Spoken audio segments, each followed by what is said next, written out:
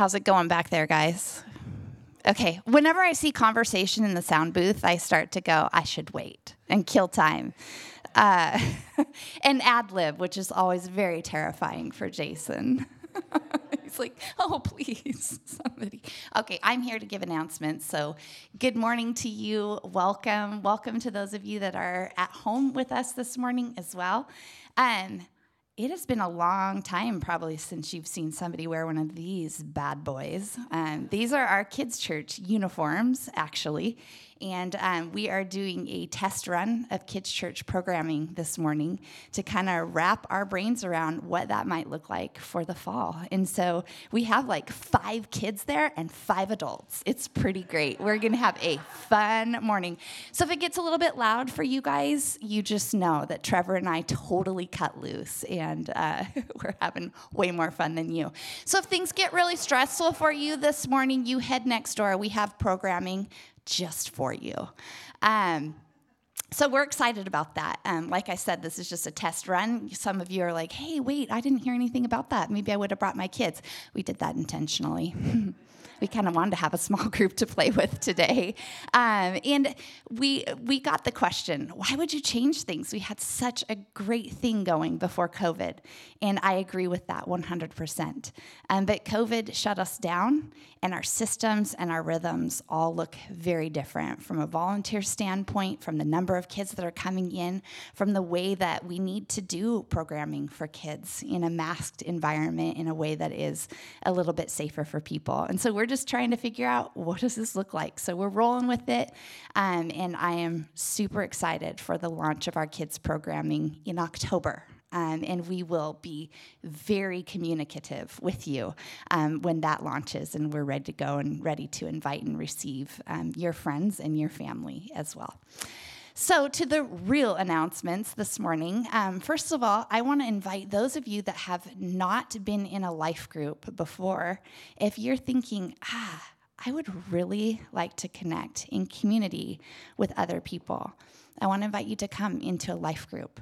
We have groups that meet weekly, online and in person. And depending on your comfort level with gathering with other people, we'd like to try and find a good fit for you so that you can come and be known, feel known, and then also pursue your relationship with God in community with other people. And that's my invitation to those of you at home as well.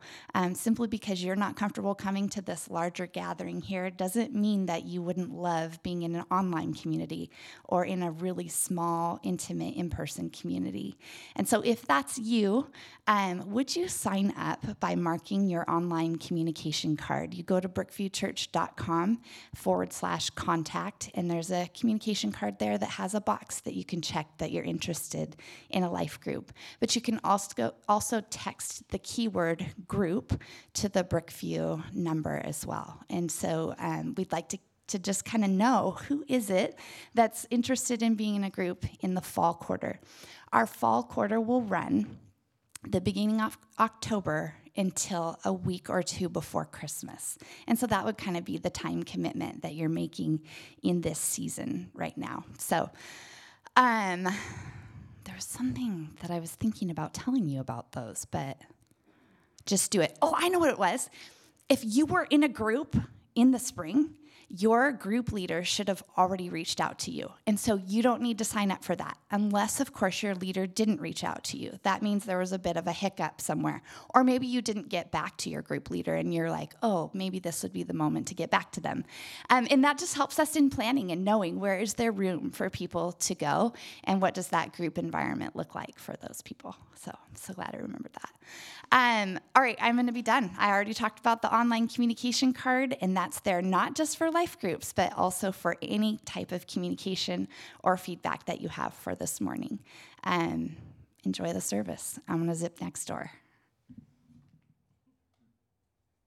Chinese authorities have traced a new deadly virus back to this seafood market in the city of Today, the World Wuhan. Health Organization officially announced that this is a global pandemic. The U.S. does not have enough coronavirus The unemployment rate tripling to 14.7%. Coronavirus cases still high across the country. Students, teachers, and parents have been forced to adapt to distance learning. The Golden State, a record-breaking 2 million plus acres have burned. The nation erupted into scenes of chaos, violence, and widespread destruction into the early morning hours. From Brazil to Iran, thousands have gathered to show solidarity with U.S. protests over the killing of George Floyd. Pfizer is shipping out the first doses of the coronavirus vaccine as we speak. Now, we can't force you to take a jab in the arm, but there are many jobs, perhaps, that can prevent you from working if you decide not to get vaccinated. You know, people are angry. I mean, on the internet, I see people are threatening to boycott restaurants that follow these guidelines. Several countries have offered assistance to Haiti, including the U.S., Panama, Colombia, and Mexico, among others. Family members and children trying to get to the airport but being whipped back and beaten by Taliban fighters.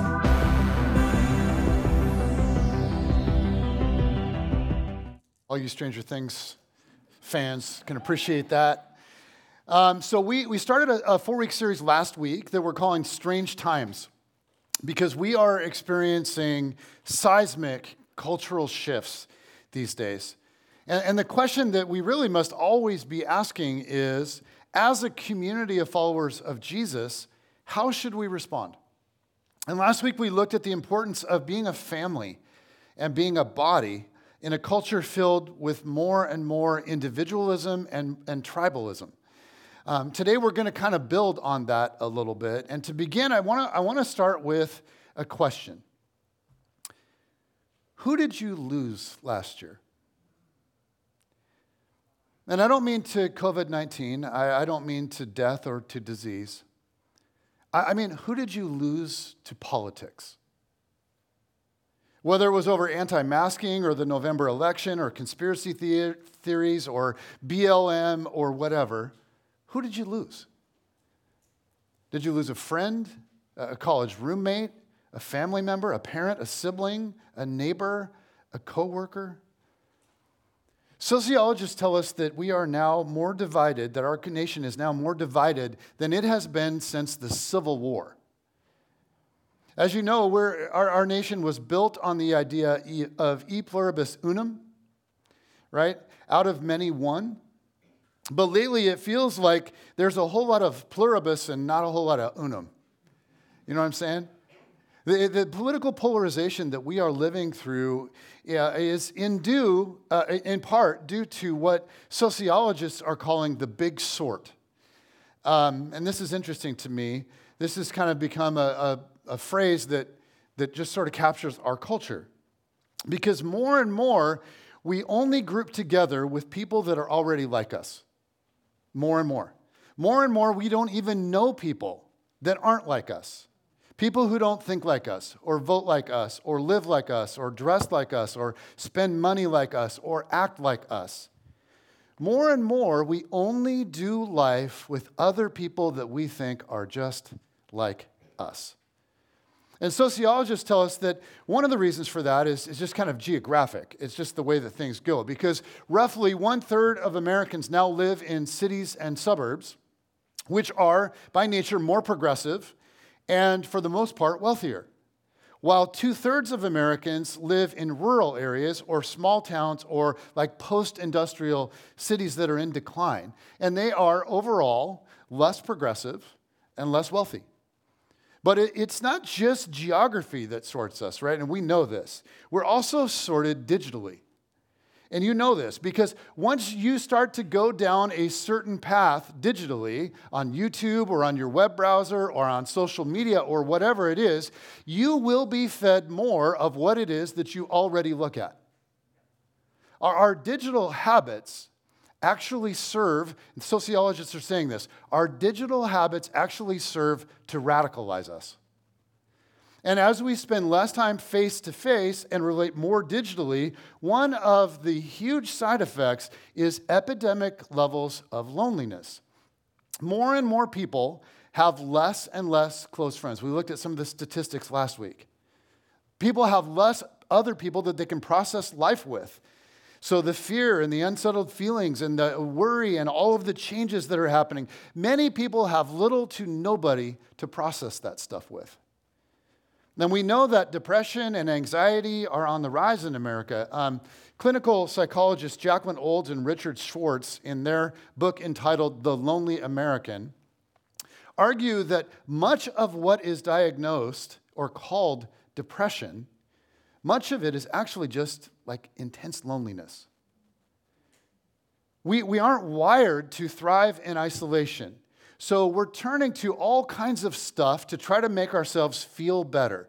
Americans consume almost 99% of the world's hydrocodone and 81% of its oxycodone. Like, as a society, we are desperate to numb the pain. This week I heard about a study where rats were put in 2 different cages and given a stimulant, which is like water plus morphine. Researchers and doctors, they call it rat heroin. So in this study, what they did is they put a rat alone in a cage, all by itself, isolated in a cage with the rat heroin. And then they put other rats grouped together in a separate cage, also with access to as much rat heroin as they want. Get this. The lonely rats, the isolated rats, drank 5 times as much morphine water as the rats that were in a group together. And the hypothesis is that for social creatures, isolation leads to addiction.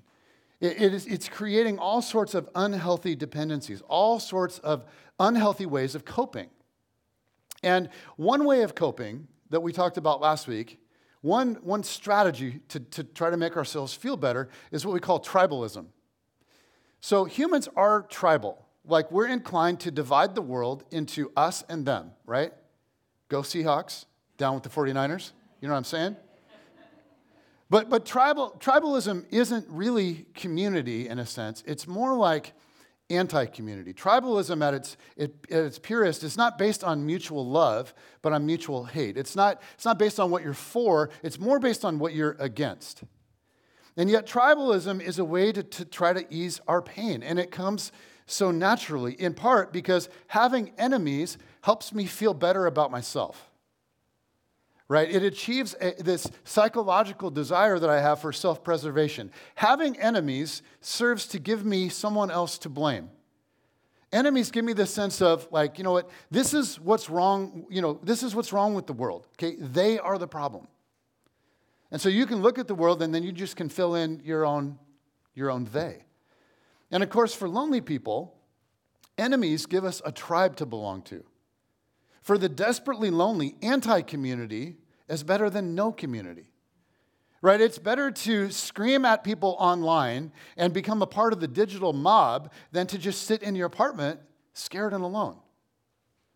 Right now, fear and loneliness are being preyed upon, and you know this, by a vast emerging industry some are calling polytainment. This lethal mix of politics, journalism, and entertainment. Like, politicians, journalists, and tech companies are actually making billions of dollars, one click at a time, and harnessing tens of millions of votes off of our widespread loneliness, fear, and anger. And that's not to say that, like, all politicians or journalists or tech companies are bad. They're not. Obviously, they're not all bad. And I'm grateful for whatever bit of them is good, or the ones that are good. I'm grateful for those who serve well. I mean, the reality is we need good people in power, not no people in power. But let's not be naive. There are powerful people that have a vested interest in stoking the fire of our hate and fear. People who have a vested interest in you having an enemy. Tribalism is profitable. It's like super profitable. And so it's becoming more and more and more pronounced. I mean, this is what our culture feels like to me right now. Here's how it feels to me. It feels like, how do you know if someone is a good person these days? How do you know? Well, for many, you know a person is a good person primarily because they hate all the right things. right? Because they are angry about all the right things. And we think of this as community, but it's not. It's like anti-community. And so we are losing people. We're losing friends and family and brothers and sisters. We're losing each other as many of us become more and more and more radical, as we become more and more and more tribal. We're losing each other, and we're becoming lonelier than ever before. And when you think about it, political polarization is really nothing new. I mean, tribalism is a human condition that stems from the fall. I mean, what began really in a hardcore way with Cain and Abel has essentially torn the world apart ever since. But today, some of you are just like, this is awful. I know. And so today, I want us to focus on the good news. I want us to focus on the gospel. To remember that even in the midst of all of this mess, God is up to something beautiful. Because into this world of tribe against tribe came Jesus of Nazareth, who literally gave his life to turn enemies into family. While we were still sinners, Christ died for us to reconcile us not just to God, but also to reconcile us to each other. Jesus came into this world and suffered its brokenness and gave his life to create a new multi-ethnic, multicultural, multi-class family of God. I mean, you guys, in Paul's theology in the New Testament, when you sit down to a table with people who don't look like you, think like you, act like you, other than you all happen to follow Jesus together, that's a prophetic witness to the principalities and powers, to the spiritual evil in the heavenly realms, that their reign of terror over human history is coming to an end, that their days are numbered, that Jesus is now Lord, that there is a new king, that there is a new kingdom, there's a new family, there is a new humanity. And to the principalities and powers in the spiritual realms, it says, your reign will end. And this taco night with these 7 people is proof of it. Right? This is the Jesus that we follow. The Jesus who said in the Sermon on the Mount, blessed are the peacemakers, for they will be called children of God. Jesus goes on to say in the next verse, blessed are those who are persecuted because of righteousness, for theirs is the kingdom of heaven. In other words, sometimes the peacemakers are persecuted. They will see God and they will experience the kingdom, but it might all come with a cost. Because when you think about it, what happened to Jesus at the end of this story? Was everybody just sitting around singing Kumbaya? Is that the end of the story? Like around it? No. They killed him, right? They executed him. They said, you are the problem. You will destroy our nation. We hate you. You are the enemy. We will kill you. We will literally end your life. And yet that's what it took to bring enemies together. Through his death, Jesus brought relational life, and he showed us the way to the kingdom. So to participate in the kingdom, both now and forevermore, the little brother of Jesus, James, painted the picture of the kingdom like this. I love these words from James, chapter 3, verse 17 and 18. James writes, but the wisdom that comes from heaven is first of all pure, then peace-loving, considerate, submissive, full of mercy and good fruit, impartial and sincere. Peacemakers who sow in peace reap a harvest of righteousness. How much does our world need that right now? Kingdom life is about being a peacemaker. Now, please notice, he doesn't say being a peacekeeper. A peacekeeper's job is to maintain the status quo, even when the status quo is not good. When injustice is the norm. A peacemaker's job is to make peace, and the implication is where there is no peace. One promotes the status quo, the other creatively produces change.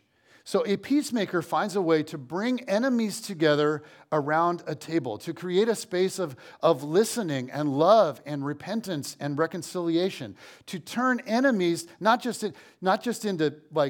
to turn them into family. And this is exactly what Jesus does. So we're going to look together at Mark chapter 2, and this is a famous passage. There's so much awesomeness in here. Okay, Mark chapter 2, starting with verse 13. Mark writes, "Once again, Jesus went out beside the lake. A large crowd came to him, and he began to teach them. As he walked along, he saw Levi, son of Alphaeus, sitting at the tax collector's booth. 'Follow me,' Jesus told him, and Levi got up and followed him.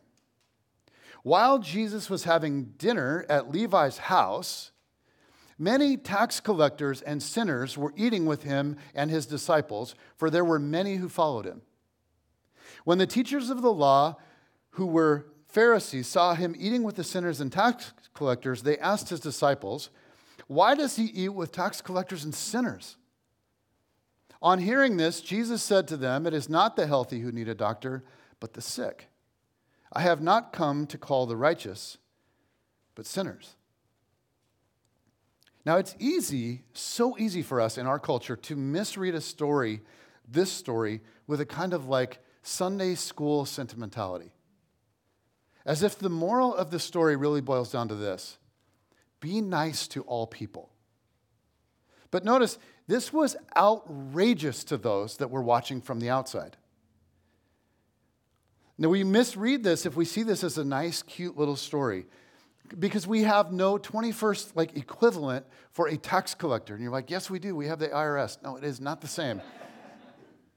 You can hate them all you want. No, you can't. Anyway, okay. In the first century, here's the thing. Let me give you a little background. In the first century, Israel was a political powder keg.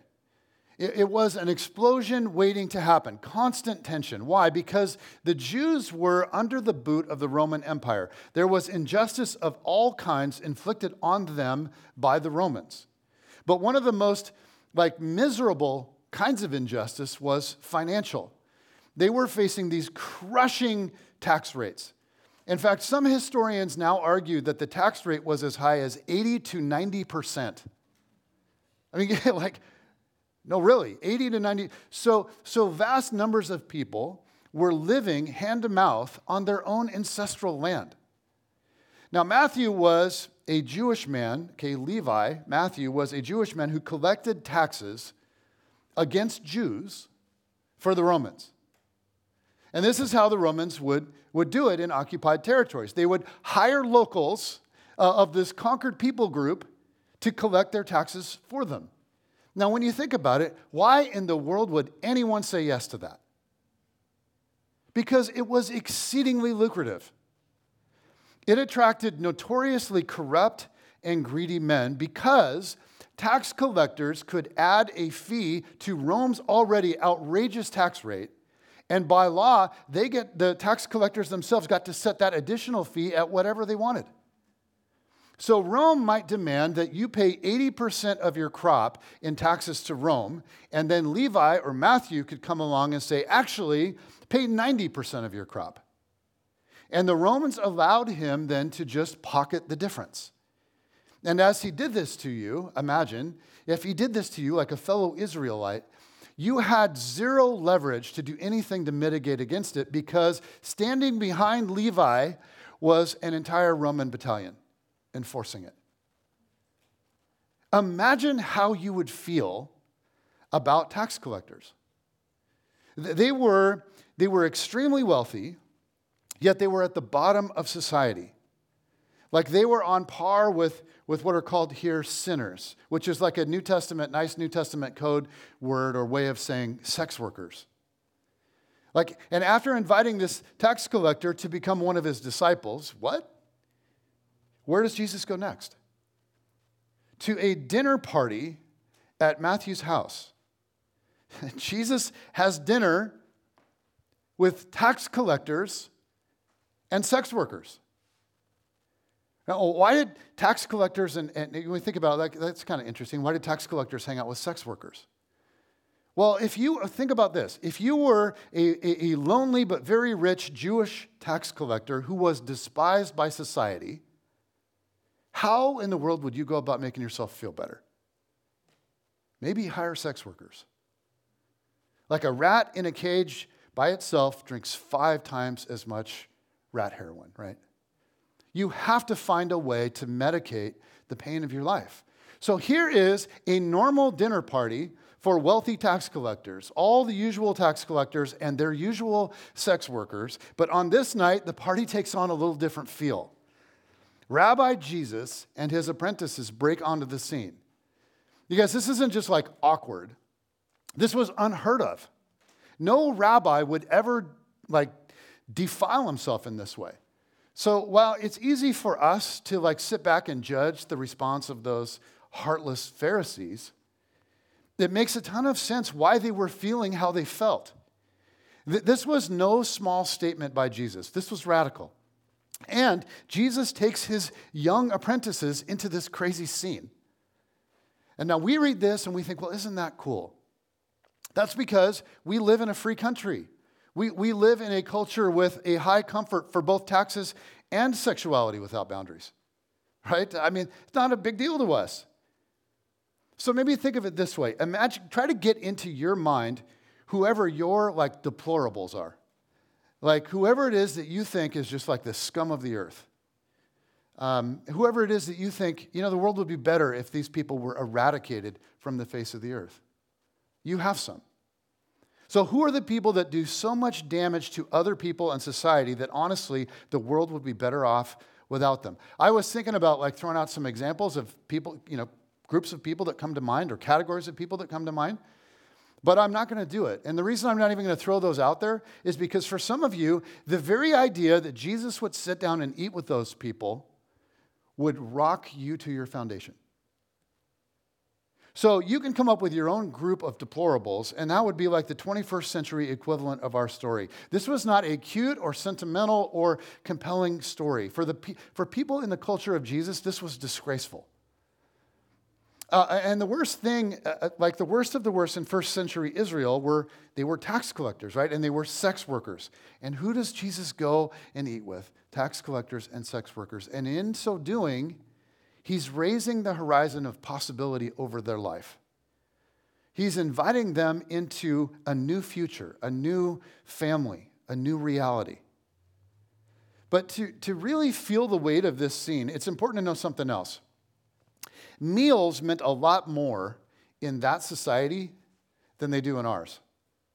Now, in every culture, meals are a type of boundary markers. Meals can really bring people together, or they can separate them. They can keep them apart. I mean, think about the pre-civil rights restaurants with no black sign on the door.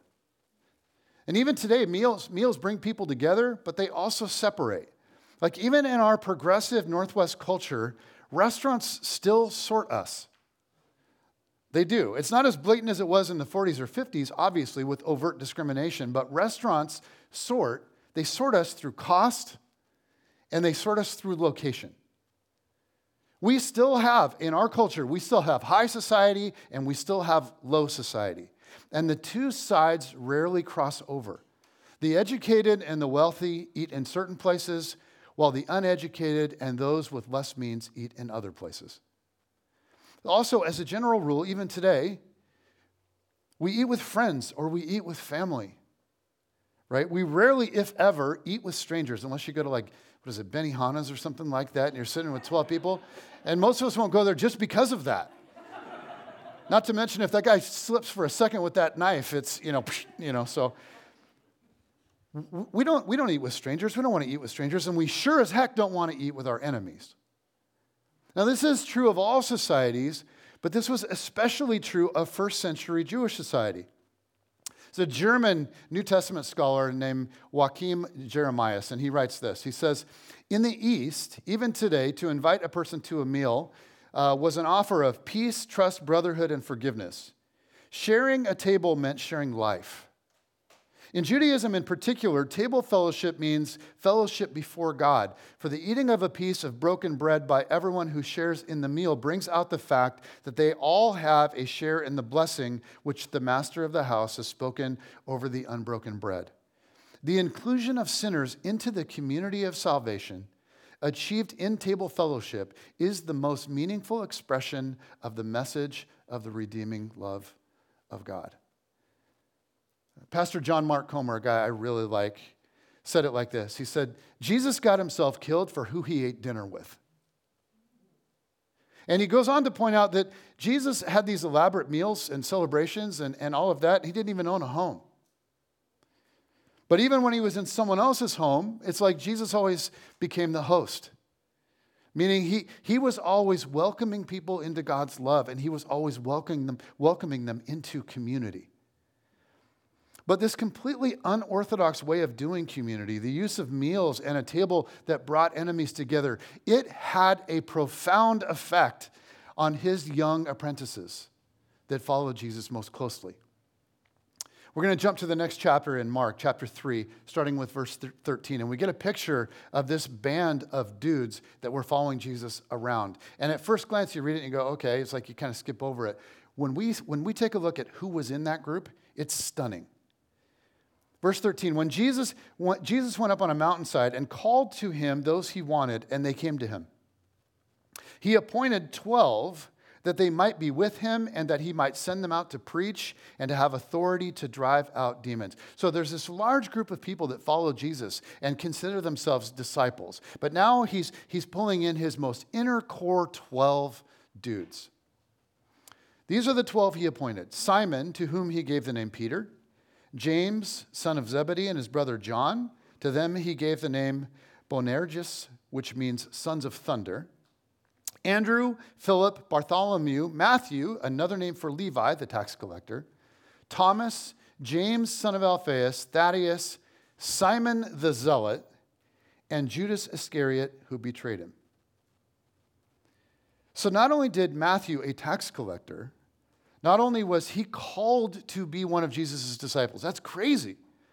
And not just like one of the hundreds of disciples, but one of the inner circle that followed Jesus, and one of the 12. But notice Jesus also called a man that we really don't read about a lot. He's not a very famous dude. He called a man that we know as Simon the Zealot. Now, it's really easy to just slip over that until you understand what it is. All we know about him is that before he became an apostle, because there's not much told about him other than that, but before he joined Jesus and the disciples, he was a zealot. What in the world does that mean? Let me give you a little background on that. The zealots in the first century were like a first century violent group of far-right Jewish nationalists who used guerrilla tactics against Rome.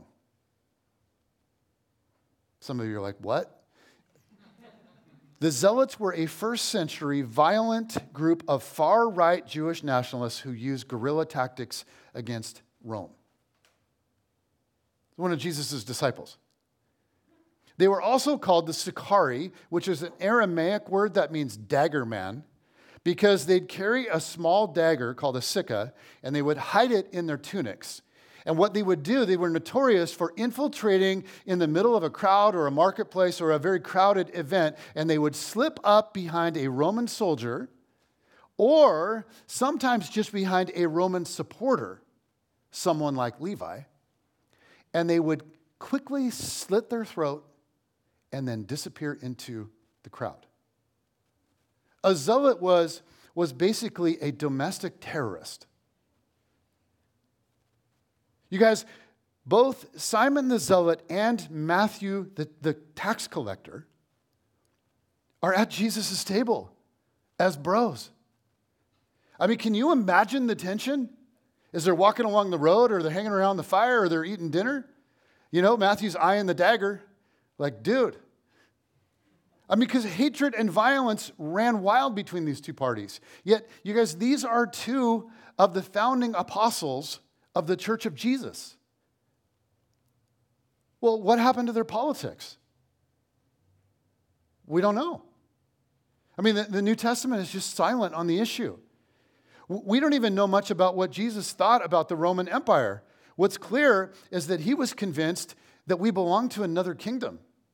Jesus was very outspoken about the kingdom of God, which in its day was a socio-political statement in and of itself. Many scholars argue that Jesus was deliberately quiet, that he was provocatively and intentionally silent on the raging political issues of his own day, and that his silence was a greater statement than anything that he could have ever said. Now, we don't know what happened to Simon and Matthew's politics. All we know is these two former enemies, at least one of whom was extremely violent in the past, became brothers in the family of God, following the nonviolent, loving, compassionate, suffering way of Jesus. Now, you see, this is what Jesus does. He's a peacemaker. He turns enemies first into a guest at his table, like even if it's at his rich friend's table, and then he turns guests into family. And this is still what Jesus does. But now, through his body, through us, through the church, through you and me, through any who are willing to learn his way from him. This is his primary call on us as a community of his followers together. And that means that our primary call is not necessarily to get our candidate elected or to find a way to get our enemy eradicated in the culture wars. Now, I'm not saying that we don't call out injustice. I'm not saying that. Don't hear that. And I'm not saying that there's not a place for politics. There absolutely is. But we need to be clear, the primary call of Jesus on each of us and on us as a family together is the same as it's always been: to open our home and to set our table and to follow him into peacemaking whenever possible. To do all that we can, as much as it depends on us, to turn enemies into family. Now, I have so many thoughts about what this looks like. It was really hard for me to just sort of narrow this down and figure out how to crush the end of this message. And so I could go on and on. I just want to share a very simple thought. And I think it's a thought that comes directly out of the life of Jesus and this passage in Matthew 2. It's Jesus' invitation to all of us, and it's this: find a way to have table fellowship with someone who isn't like you. This is not natural. This is hard. This takes intentionality. This takes walking around in the world with our head up. This takes a willingness to get outside of our comfort zone. And I will tell you guys, this is not naturally what I do at all. I'm as nervous about being around people that aren't like me as anybody. But the more I do this, the more I see real beauty in it. And I have felt God moving in it. This summer, and I've mentioned this before, Jen and I have tried to be intentionally social. Because in the regular ministry year from September to June, our nights get filled up with so much structured church stuff. And that means we don't have a lot of space to just hang out with people. And so this summer, with a lot of that stuff on pause, we've tried to be very intentional. Okay. So I was going to say that sounded like former President George Bush, but then that would be a political statement, and people would get upset, and I'd get email. Don't send me emails. We tried to be intentional about making informal connections with people.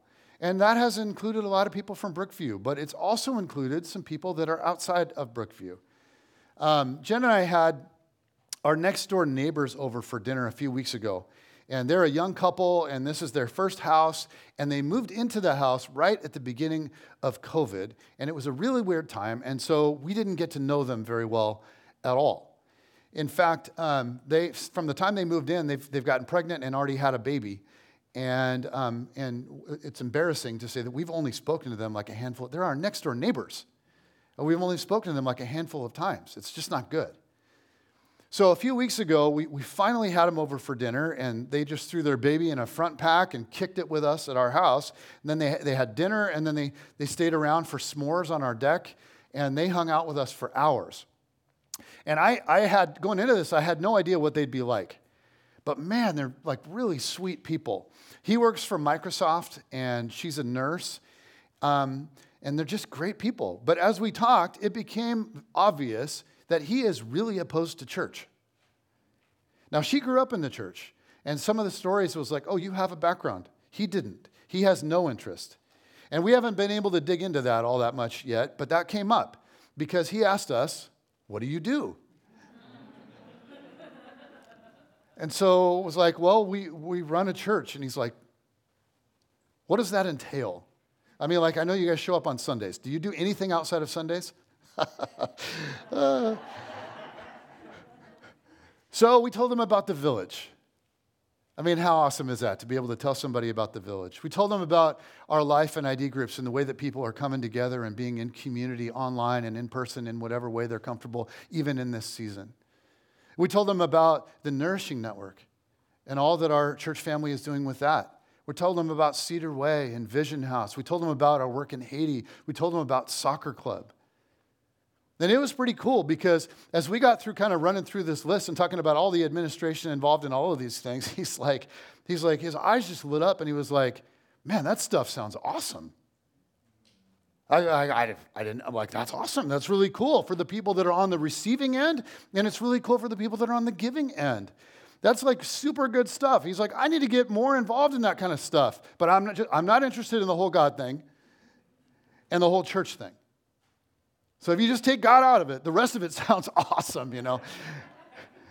But at the end of the night, we just had this like running conversation all through the night about all kinds of stuff, and they were in no rush to leave. They just kept hanging around. I'm like, go home. No, it was like they're so comfortable here. You know, this is really good. And we just asked them about them, and we listened with no judgment. And they asked us about us, and a bit of a bond has started to form. You guys, it was a really cool thing. Now, this is something that we will do more with them for sure. Well, then we had another couple over not long ago, one that we've had over a lot over the years. Several years ago, Brooklyn made a new friend at school, and her friend is being raised by two moms, Deb and Caitlin. And so over the years, we've actually hung out with them quite a bit. They come over for dinner, and we go there. And you know what, you guys? I adore them. They're kind, they're funny, they're compassionate, they're selfless, they're amazing conversationalists. And I just really, really enjoy them. So a few weeks ago, one of our nights that we had available, we invited, and they came over for s'mores. And we just hung around the fire, and we got caught up. And they've walked through some really tough stuff in recent years, and so have we. And so we share with them, and they share with us, and it's cool. When the earthquake happened in Haiti a couple weeks ago, one of the first texts that I got was from Deb.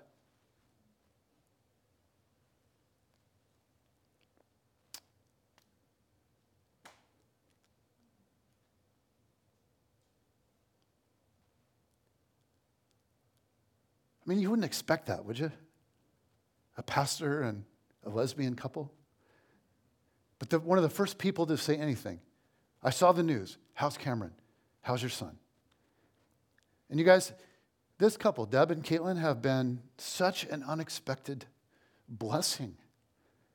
And some of you might be going, okay, but do you talk about Jesus with them? Actually, we do. Because they ask about it. They bring it up. They bring it up all the time. I mean, when one of the first nights that we all got together, Caitlin asked, she just looks at me and she's like, how in the world did you become a pastor? And I was like, so I told them about my life before Jesus, and I told them about what God has done in me. And I told them about our church and how much I love it. And they just kept asking questions. And so I just kept saying more. And you guys, they listened to all of it, and they listened to it really deeply. And they weren't opposed by it or offended by it or turned off by it or any of that. They were just curious and kind. Just like we are with them. Curious and kind. And the truth is, the more that I get to know them, the more I respect them. They're amazing people. And I'm glad that we're friends. Through meals at a table or wine or s'mores around a fire, God has done something really cool over the years. Now, where will all of this lead in the future? I have no idea. But we love them and they love us. And they're an unexpected blessing for us. And God is building a fantastic bridge through meals together. Now, I don't know who in your life might fit into that kind of category for you. But I just want to encourage you, whoever it is, get to know them better. pursue it. I don't just mean like acknowledge them with a quick passing comment. I mean like carve out space and sit down around a table together for extended time. Open your home to them for a meal. Pour into them. And if you don't have a home that's conducive to that kind of thing, then I just want to say that's okay. Be creative. I mean, Jesus figured out how to do this at other rich people's houses. Get creative. Find a way to hang out with them, even if it's not around a meal. Find a way. It doesn't have to be around a meal, but find a way to hang out with them that is warm and inviting. Go for a long walk. Do an activity together. I was talking to a man in our church this last week, and he's in a men's group, and he was like this. I talked to him last year. He's like, this is not as intimate as I would like it to be. I hear about the other groups, and I don't love these guys the way everybody else loves their people. I was like, that's honest. And he's like, well, so he's like, but I would like to.